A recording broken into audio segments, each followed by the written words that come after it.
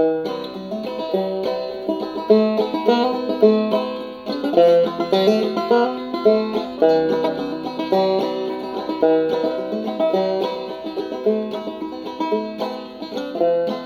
to Matthew's World of Wine and Drink, an educational podcast dedicated to teaching you all about the wines of the world, the different grape varieties, the different regions, and the history and culture of wine.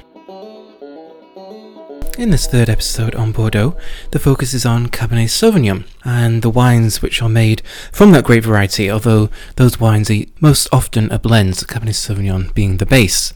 And Cabernet Sauvignon makes some of the most prestigious wines, not just in Bordeaux, but in the world, and wines which have been hugely influential in the development of many wine regions around the world, such as Napa Valley, or regions in Chile, South Africa, and Australia, and also the Super Tuscans in Italy, so hugely influential as well as being prestigious and very expensive. And it's a great variety which is focused on the left bank of Bordeaux, so going down from the Medoc in the north of the city of Bordeaux, down to Grave, which is south of Bordeaux.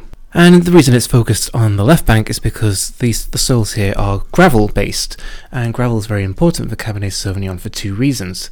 The first is that it's a warm soil, so it retains the heat, and that helps get Cabernet Sauvignon ripe, because in this moderate maritime climate, traditionally, getting Cabernet Sauvignon ripe was tricky, maybe a little easier now with climate change. Even so, it's an extreme climate for Cabernet Sauvignon, so those gravel soils help keep the environment around the vines warm to get the grapes ripe. At the same time, Cabernet Sauvignon is a high vigour grape, and gravel is a free-draining soil. It doesn't retain the water, and so the vines have to dig deep to get that water, and that difficult access to water contains the vigour of Cabernet Sauvignon, so it's a delicate balancing act between getting the grapes ripe but not having too much vigour, and that's important, of course, because you don't want the energy going into the leaves rather than into the berries.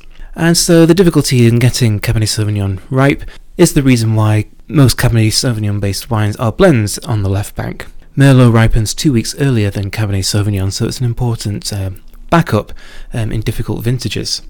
Also Cabernet Franc and some Petit Verdot as well, and then there's also Malbec and Carmenère. So those other grape varieties are important as backups, but also adding quality and complexity to the blend. So I discussed Merlot in the previous episode, so I won't go over that grape variety again, but it is an important part of the blend, and in fact, where the soils are less gravel-based, there may be more Merlot planted. So in certain regions in Grave and also the Medoc, outside of the kind of classical small appellations, Merlot may be a major part of the blend, maybe over 50%, so still an important grape variety here. And what's important about both Cabernet Sauvignon and Merlot is that growers and producers are much more aware of which soils and which parcels of land are more suited to Cabernet Sauvignon and which to Merlot. So the gravel-based soils for Cabernet and the clay limestone soils for Merlot, and that really produces higher quality wines with the correct grape varieties being planted in the correct place. And then the third most important is Cabernet Franc, which ripens in between Merlot and Cabernet Sauvignon. And this really adds attractive perfumed aromas, red fruit aromas, and fine tannins to the blend, but generally not going to be more than 15% on the left bank, because it's similar in its qualities to Cabernet Sauvignon, but Cabernet Sauvignon has more power to it, which is what we associate with the best wines of the left bank in Bordeaux. Much less planted is Malbec, and this is a grape variety which was widely planted in the 19th century, but in 1956 the frost killed the vines. It didn't just limit the harvest, it killed them completely. So a lot of producers decided that Malbec wasn't worth the bother, and that's really when the transition to Merlot really went into full force. But Malbec planted a little bit more now, because better vineyard management, climate change, means that Malbec isn't quite as tricky to work with as it once was, but still, it's very rare to find it in the best wines of Bordeaux. But some producers are experimenting with it, and there's even a wine that's 100% Malbec made on the left bank. And this is going to be a black fruit. It's quite tannic, fresh acidity, and quite spicy.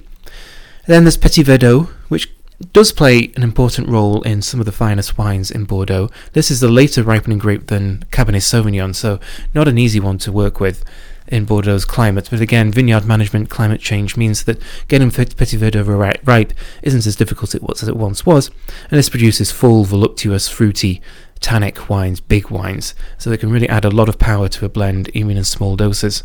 And then of course there's also Carmenère, but this is very, very scarcely planted in Bordeaux and isn't that high quality. I think there's about 4 hectares of plantings. The history of Cabernet Sauvignon, to return our focus to that grape variety, only really came into play in the 18th century and then really developed in the 19th century. And before phylloxera, plantings in Bordeaux were field blends, so you just have a vineyard full of different grape varieties just randomly planted next to each other. And so you might have found Sauvignon Blanc and Cabernet Franc planted right next to each other in the same vineyard. And that's what created Cabernet Sauvignon. It's a natural crossing between Cabernet Franc and Sauvignon Blanc. And it does have similarities with those grape varieties, the high vigour and the herbaceousness of Sauvignon Blanc, and then those perfumed aromas and tannins of Cabernet Franc. And as I mentioned, Cabernet Sauvignon generally planted on gravel soils throughout the left bank. These gravel soils can change. In the north, in Médoc, the gravel is generally bigger than in Grave to the south, so the size of the gravel reduces as you go further south, and so that does make a big difference in heat retention, and so that's why the wines of the north are generally more powerful and more intense than the wines of the south because of those bigger gravel soils.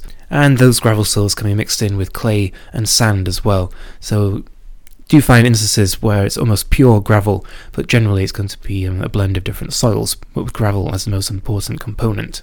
So these different soil types and location do make Cabernet Sauvignon based wines differ according to the region. So with Bordeaux in general, we don't necessarily think about terroir. It's something more strongly associated with Burgundy.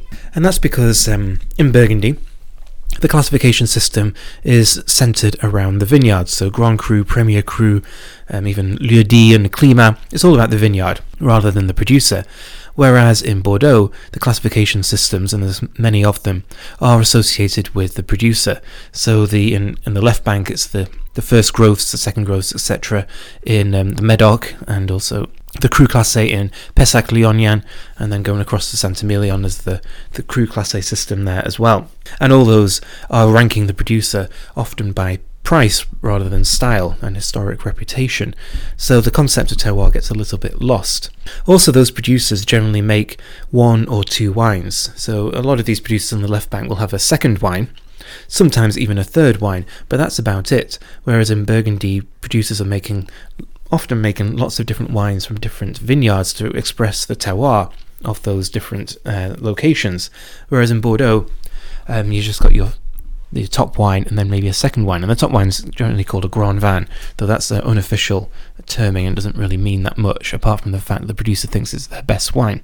So for example, a producer like Latour, which is one of the first growths, it's a large property, and they could actually make a number of really single vineyard, single parcel wines to reflect the different soil types, the different locations on their property. And so they could make kind of their estate wine, and then they could make 4 single vineyard wines or single parcel wines. But they choose not to, partly because of the historic tradition, but it also means their wines are going to be very consistent from year to year, as they can blend the different parcels together to create a consistent style.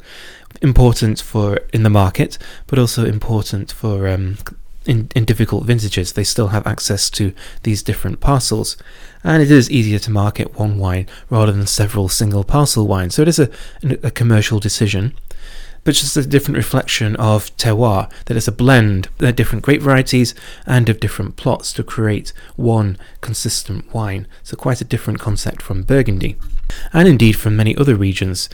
In the New World, younger wine regions kind of follow the example of Burgundy or Bordeaux, but often it's actually a mixture of the two. So thinking of Napa Valley, a lot of producers produce their Napa Valley Cabernet Sauvignon, which maybe comes from different parts of the valley to create a consistent style, but then they might also do single vineyard Cabernet Sauvignons as well from different locations in Napa Valley, or single appellation or single AVA wines, so more of a Burgundian approach in that sense, so a bit of a combination of the two.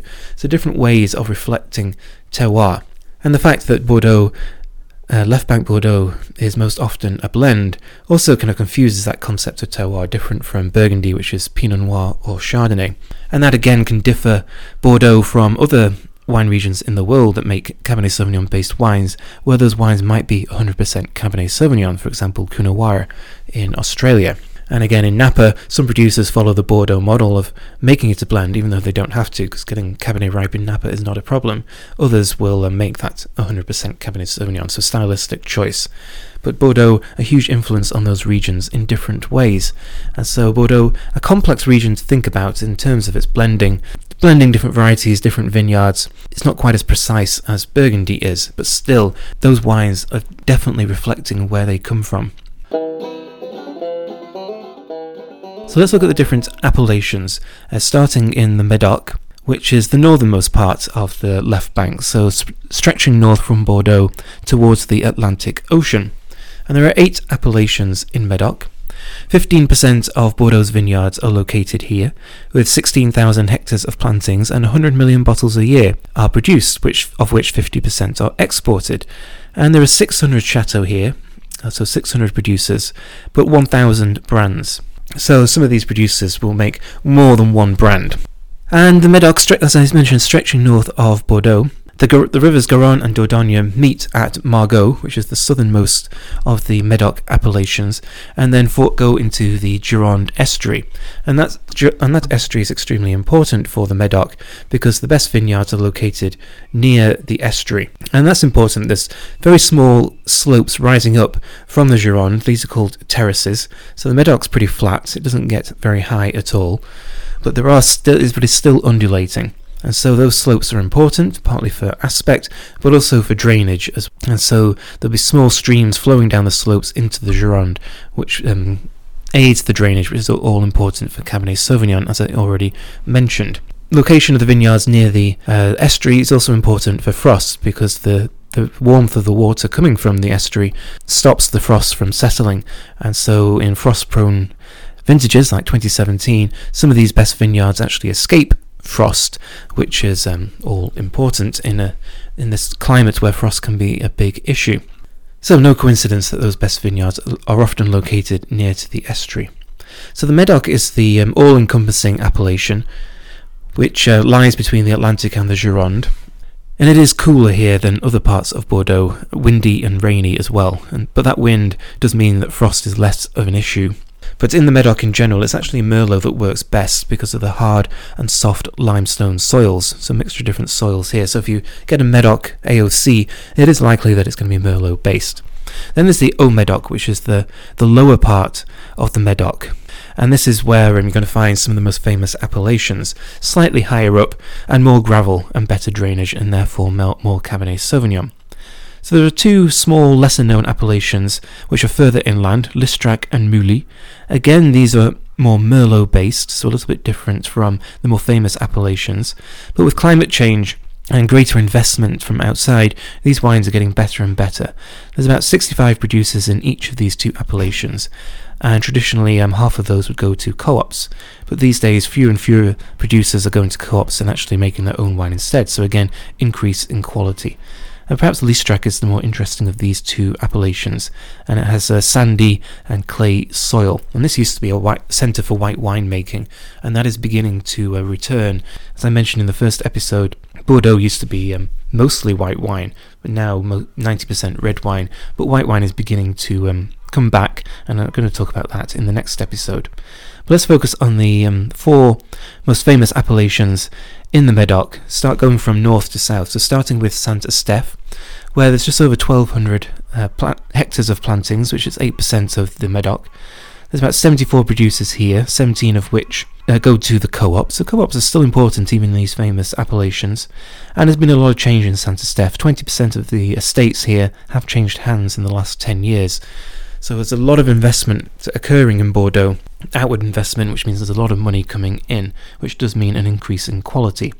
There are no first growths in Saint-Estèphe, but there are some very famous second growths, which can be called super seconds. So these wines, which aren't classified as first growths, but rival them for quality and sometimes for price too. And these include Montrose, Cos d'Estournel and Calon-Ségur. Cos d'Estournel is across the stream from Lafite Rothschild in Pauillac, and produces similar wines, strong, dark and powerful. Monrose is right next to the Gironde, so it's on a gravel mound, all important, intense and tannic, and also like Pauillac a little bit.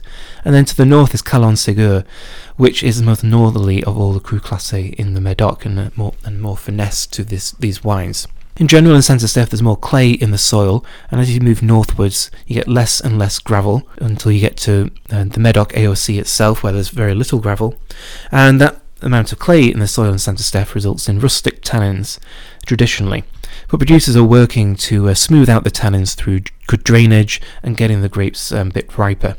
But those clay soils, which are cooler than gravel, also mean that the wines of Saint-Estèphe are more restrained in hot years, like 2003 and 2010, and also that they have more acidity and slightly less aromatic than the other wines of the famous appellations. And there are also some good Cru Bourgeois in Saint-Estèphe: Félan-Ségur, Depay, which is owned by Louis Roederer, Les Ormes Depay, which is owned by Lynch-Bages, and also Chateau Meiny. And then moving directly south to Pauillac, which is right next to Saint-Estèphe, just over 1,200 hectares of plantings here, at 7% of the Medoc. And just out of interest, defined parcels can be included in the Pauillac appellation. So, for example, Lafite Rothschild have a 4.5 hectare parcel in Saint-Estèphe, no surprise because it's right across the border, but they can include that in the Pauillac appellation. If Lafite Rothschild was ever bought by someone else, that would not be allowed anymore. It's just an historical permission. There's one co-op in Pauillac, and 25 of the 54 producers do contribute to the co-op. But Pauillac is really famous for its high-quality wines. There are 18 Cru Classés, 3 first growths, and going all the way to 11 fifth growths. So the 3 first growths are Lafite Rothschild, Latour, and Mouton Rothschild. So Lafite is to the north, bordering Saint-Estèphe, whereas Latour is to the south, bordering Saint-Julien. And Lafite is pretty big, 112 hectares, giving an idea of the size of these properties, and they produce smooth and elegant wines. Latour is more emphatic, firm, but also very consistent, whereas Mouton Rothschild is big, dark, and exotic. A very good second growth is Pichon Baron, which is owned by AXA, the French insurance company. Then there's Lynch-Bages, which is actually a 5th growth, but really punches above its weight, and that's a rich, spicy style of wine. A lot of gravel soil here, so it's 62% Cabernet Sauvignon and then 32% Merlot. So just giving an idea of a typical blend in these high-quality appellations. Still only 60 to 70% Cabernet Sauvignon. And the highest part of Pauillac is 30 metres, which is actually quite high for these appellations, almost a hill. And that's partly owned by Mouton Rothschild and Pontet Canet, which is another very good producer. And in general in Pauillac, the estates are quite large, as I mentioned, with Lafite having 112 hectares, which means the land is less divided. So you can really have that blended expression of Bordeaux's terroir. Then directly to the south of Pauillac is Saint-Julien, which is 910 hectares, about 6% of Medoc. 19 producers, but 11 Cru Classés, so really emphasis on consistency and quality in Saint-Julien, and varying sizes of estate here. Lagrange, which is owned by Suntory, is at 118 hectares, whereas Fleur Lager, which is a Cru Artisan, is just 9 hectares. And this is 65% Cabernet Sauvignon, so again, lots of gravel soils here, and 27% Merlot. There are no first growths here, but there are 5 second growths, and 90% of the vines are owned by growths. And there's 2 different sections to Saint-Julien. For example, there are vines which are close to the river, so there are riverside estates like Lieuville-Las Casses, Lieuville-Barton and Lieuville-Poifaré. And then there are southern estates which are on gentle slopes like Bechevel, Brenat, Ducru and Ducru-Beaucaillou. And then there's Lagrange, which is slightly further inland. And generally these wines from Saint-Julien are austere when young, but then really open up to become quite gentle, and they're very consistent. A transition between the power of Pauillac and the refinement of Margaux. And so Margaux is further south, it's a little separate from these 3 other appellations, but larger, 1,500 hectares, 9% of the Medoc. And this is the only appellation which has all 6 terraces. There are 6 different terraces, those slopes rising up from the estuary, and Margaux has all 6. Generally it's the 3rd and 4th terraces which are considered to be the best. And there are 67 producers here. Margaux is the only appellation to have a Cru Classé at every level. 1 first growth, which is Chateau Margaux itself, and then some other very good producers like Chateau Palmer, Las Commes and Rosen Segler. The gravel here is finer, thin soil, and a lot less clay as well, so producing very delicate perfumed wines. And then moving away from the Medoc to south of Bordeaux, to the region of Graves, and then the smaller appellation of Pessac-Léognan. Pessac-Léognan itself is where the first vines were planted in Bordeaux by the Romans, so nearly 2,000 years ago. And then Graves stretches further south, going all the way to Sauternes and the sweet wine production of Bordeaux, which I'll talk about in the 5th episode of this series on Bordeaux. So Graves was the first region to kind of have its own name, to be known as something different from Bordeaux, referring to the gravel soils. Gravel here is smaller than the Medoc, and so the soil is cooler, producing less powerful wines, and Cabernet Sauvignon doesn't always ripen here because of that. And so it's actually 55% of plantings are Merlot, 34% Cabernet Sauvignon, so a lot more Merlot than the Medoc. It has been playing catch-up to the Medoc since 1855, so when Medoc came up with its classification system, it really created a hierarchy and identified Medoc as being the most prestigious region in Bordeaux, even though Graves has a much longer history of wine production. So it created its own classification in 1953, then revised it in 1959, but that really hurt Graves because all the Cru Classés were located in Pessac-Léognan. Pessac-Léognan had its own appellation created in 1987 because of that recognition that the best wine of the Graves was produced there, and again that has really consolidated Pessac-Léognan's position as being a really high quality wine region and left Graves a little bit behind. So there can be some very good value wine found in Graves, but where all the prestige and money is Pessac-Léognan. And Pessac-Léognan has much more gravel in its soil, as well as clay and sand, and like the Medoc, there are slopes and streams providing the drainage, which is why there's really high quality Cabernet Sauvignon based wines produced here. And the price of the wine and the land in Pessac-Léognan has just gone up and up. It's one of the most expensive appellations in Bordeaux. And there are some notable producers here. Haut-Brion is a Cru Classé in Pessac-Léognan. It's also a Premier Cru Classé in the Medoc rankings. It's the only chateau on the left bank to have both classifications. But then there are some other very good Cru Classé. Right across the road from Haut-Brion is Mission Haut-Brion. There's also Pape Clément, Malartic La Gravière, and Smith Haute Lafitte. Lafitte spelt with 2 T's as opposed to Lafitte Rothschild with 1 T. So Pessac-Léognan is really the first region to emphasise the luxury of Bordeaux with Haut-Brion in the 1660s. And then since 1987 and the creation of the appellation system, its reputation has just gone up and up. And a big transition from white wine production to red wine production as well, echoing that of the rest of Bordeaux. But in the next episode we will talk about the dry white wines of Bordeaux, which will of course include Pessac-Léognan because they are the best. So thank you for listening. This is Matthew, and this has been Matthew's World of Wine and Drink.